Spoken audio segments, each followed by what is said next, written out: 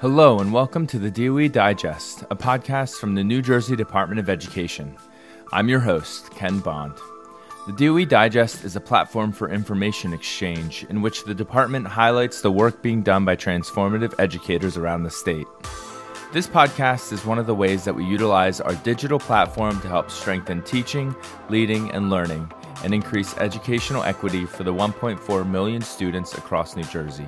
Thank you for joining us. As we move into this upcoming school year, it's going to be essential for all of us to continue to build our professional learning networks. With so many conferences and ed camps and coffee EDUs canceled around the state, we really need to think about how we can continue to press into other educators and build our understanding of the world and of education through those networks that we have remotely. In this episode, I talk with 3 different educators about what they're doing and how they're building out their professional learning network to continue to grow as professionals and as people. At the New Jersey Department of Education, we believe that although professional learning networks may look different than they did last year and in prior years before that, they're so essential to continue as you look to the future of what education is and what education can be for the students of New Jersey. Why don't we start? Could you just introduce yourself, name, district, and position? Sure. My name is Kelly Sorbonne. I teach in Brick Township Public Schools, and I teach 7th grade math science. And I'm the last year's, well, it's 2020, so the new one's coming up, but the 2020 Ocean County Teacher of the Year. Excellent. Thank you so much. So I wanted to talk today about professional learning networks and the move to remote professional learning networks and how you are navigating that. You're someone who's super active on a lot of different platforms. So I wanted to first just ask you how a professional learning network sustained you through remote instruction, and how have you been preparing to continue those professional learning networks during this upcoming school year? So I actually absolutely love this question because for me, I had a Twitter account, didn't really use it that often. And then once we were in quarantine, it actually all started with, here's a little story. So Corey Radich from the department created a Coffee EDU Jersey Shore PLN. And initially, before the quarantine, they were meeting at Barnes & Noble. Like that was kind of a middle ground for everybody that was involved and having PLN educational conversations. And I learned about that through Beth English, who is last year, 2020's Monmouth County Teacher of the Year. And so when we were in quarantine and I saw that it became a virtual experience, it was an invitation that I couldn't pass up. It was like, okay, so I can meet with these people that are all over the state and have these fun conversations about education, these deep conversations, very meaningful, and not leave my home. And as I can speak from my own experience in PLNs in my school are usually with a subject area or my grade level. So I'm very comfortable with that conversation. But the idea of being able to talk to people around the state, and they all come from different fields and they have different lenses that they see through, and their districts are very different. They teach different subjects. Like all of these things intrigued me to be able to grow and learn as an educator. Awesome. So yeah, it sounds like this has been a time where you've really pressed in and doubled down on professional learning networks and on the relationships that you have with other educators. Is just so important during this time when a lot of us are feeling very isolated, kind of away and separated from others. It's excellent that you're able to do that. One thing, though, that I want to follow up with is when I talk to those in my professional learning networks, they often say that building a deep PLN often happens when you meet with folks both on Twitter and in person at ed camps, coffee EDUs, like you mentioned, PLCs, and professional organization conferences. So how have you been able to sustain professional learning networks in a completely remote setting? So I love that question too. I think it's different for everyone. But the more you involve yourself with different types of educators and different themes or inspiration for yourself or what you see in other people, you'll make connections with people, or you'll resonate with certain people. And I feel like you just organically make it personal, but you really just have to take that opportunity to kind of jump in and get your feet wet. And I basically started from nothing. I really did, but I at least had the courage to believe that, I belonged in this PLN, the Coffee EDU one that Corey started. And you just have to, if you have a common thread, a common passion, you're going to have something to contribute. And even if you just go to listen and just hear other people speaking about things that you're passionate about, your likelihood is that you'll eventually be comfortable enough to voice yourself, even if that's not something you might be comfortable with in the beginning. You find inspiration if you're looking for it. And it can be very empowering. And the days that you might be down, someone might send you something or make a comment that was just what you needed. So I feel like just even the mental health aspect of it, it's so powerful in that way also. That is powerful.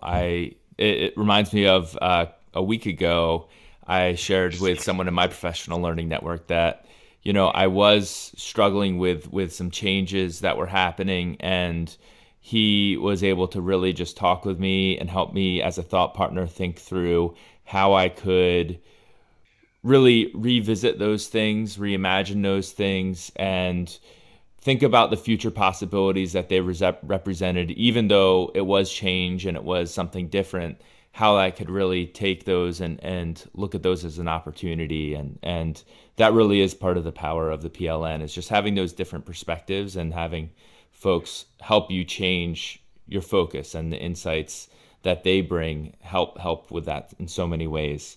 I wanted to also ask how you're thinking and how your PLNs are thinking about bringing those brick and mortar experiences of professional learning networks to remote settings.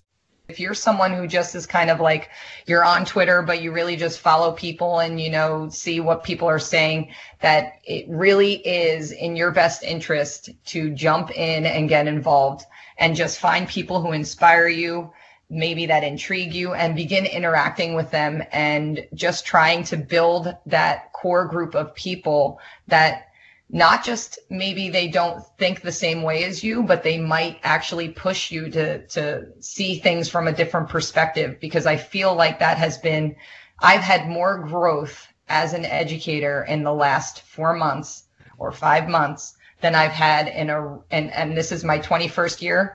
I'm going to almost say in the whole first 20 years of my teaching career, that I'm grateful for everyone that has pressed me in a thought or asked me a question related to a perspective that I may have had that has just made me reflect and think about how I see things in the world. And I think a lot of times we kind of shelter ourselves to those that think the same way as us. And so I challenge educators to just kind of branch out and just embrace all that there is, because there's so much there. You just have to look for it. Earlier this month, the department held its Equity in Action conference. During the conference, there was so many great sessions and so much learning around issues of equity for all types of student populations. This next conversation is one that really focuses on equity and how we as a state can expand equity even further into our professional learning networks.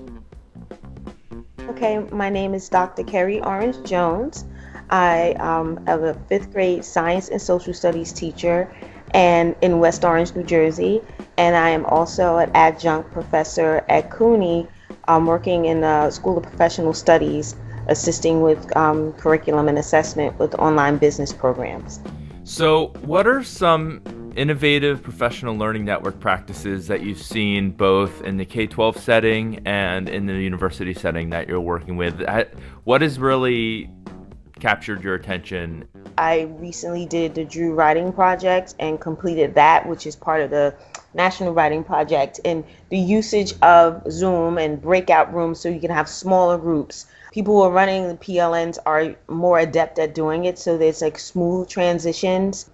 I'm also been into Twitter more and more, and I know in my school district we started having Twitter chats with questions and answers, and there's so much information out there relative not just to education procedures and techniques, but with everything going on currently and the discussion of equity and things that need to happen in the classroom. I'm seeing so much more being used on Twitter and these Zoom meetings and professional development workshops that are being given. So now we have the access in terms of people tweeting out texts and books and links and videos and articles. So everyone has access, as opposed to you being in your own little bubble. You have broken down the global wall, and you might be across the country, and we can collaborate on a project, which is things that I've been doing as a result of this increased usage and management of technology. Educators right now have a lot of responsibilities getting ready for this upcoming school year. And a lot of times things like professional learning networks can get lost. Why do you feel like it's important for folks to still engage in those professional learning networks, especially when it comes to issues related to equity? Well, it's really important now because, again, I work in a district that is very diverse, yet there are people that I don't even get to come into contact with. While doing the Drew Writing Project, bring that up, I met someone who works at the high school, which is literally 10 steps away from my school. So the PLN helped me make this connection with someone. She teaches English language arts and I teach social studies. So now we're having these discussions about what the students at the social studies level in fifth grade are doing versus what's happening in the high school. So because of this PLN, we've made this connection, and now we started talking in depth about what does a diverse classroom look like? What does the literature look like in a high school classroom versus what does it look like in a social studies classroom in the fifth grade? What are we doing to integrate more multiculturalism and diversity and equity into our lessons daily? And, having that point of view from a person who's teaching high school, so that gives me an idea of where my students are going to end up eventually and what I need to show them so that they can look at not just me, but look at the text in the classroom, and I can tailor my education, like how I'm teaching them, to meet their particular needs. And a lot of teachers, you have veteran teachers. I've been teaching 23 years. But I'm also a person who's an alternate route teacher. So I'm always grasping for a challenge and learning something new and different. And I'm not afraid to take those risks and be a renegade. However, some people aren't comfortable with taking those risks. And in this current climate with history, I've run 2 book clubs, one on Stamped and one on the book White Fragility. So with history coming to the forefront, people are, I wouldn't say scared, but maybe reluctant to have some of these deeper conversations about race. So now these PLNs are teaching people how to collaborate and have these conversations and these dialogues about how to talk to children at the elementary school level, at the middle school level, at the high school level, and these PLNs that I'm a part of. We support one another and bounce ideas off of one another. And I think that helps people become not just brave in the sense of presenting the information, but also being color brave and being able to empathize and understand other cultures and what students might go through in their day-to-day life as a person of color, or even someone who identifies in the LGBTQIA community. So I think that's why it's really important to continue with PLNs, because now people aren't so isolated, because I guarantee there's a person out there who might have the same feelings or ideas and need assistance, and thus, we can join and help each other regardless of where we are in the world. When you read a book, you come away with a different perspective. Even regardless of what the text states, it's like reading a poem. I could read a poem, you could read the same poem. We're going to have different interpretations of the poem. So with these book clubs, we have the one focus, and then we have discussion questions, and people get them in advance. So it gives them the chance to sit and really think about and ruminate with questions. And then I think it just has a deeper meaning because, everyone comes to the table with their perspective and their answers, but then you have this good dialogue and healthy dialogue because the focus is around a specific topic. And then it's a non-threatening environment. Every district has its own culture and climate and their own nuances and issues that they have to deal with. But ultimately, the goal is to educate the children and make sure that the children see and receive an education that is reflective and respectful of their abilities, because they vary, of their cultures, because they definitely vary, and that we're very careful about microaggressions and biases and stereotypes, making sure that we do what we can to dismantle racist thoughts and acts and belief. And sometimes I've always said to people, you don't know what you don't know. And I think we're all in a learning process right now. And I believe the professional learning networks are going to help educators navigate this very crucial time in education history, because it is historical, what we're all experiencing right now.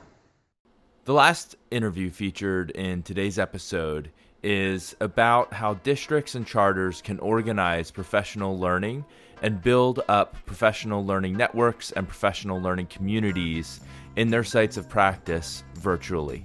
My name is Luigi Laugelli. I am the Assistant Superintendent for Curriculum and Instruction in the Red Bank Borough Public Schools, which is a preschool through grade 8 district in Monmouth County. So for you personally, what has the transition been like from having face-to-face professional learning networks to going more remote with professional learning networks and with interactions with the teachers in your district?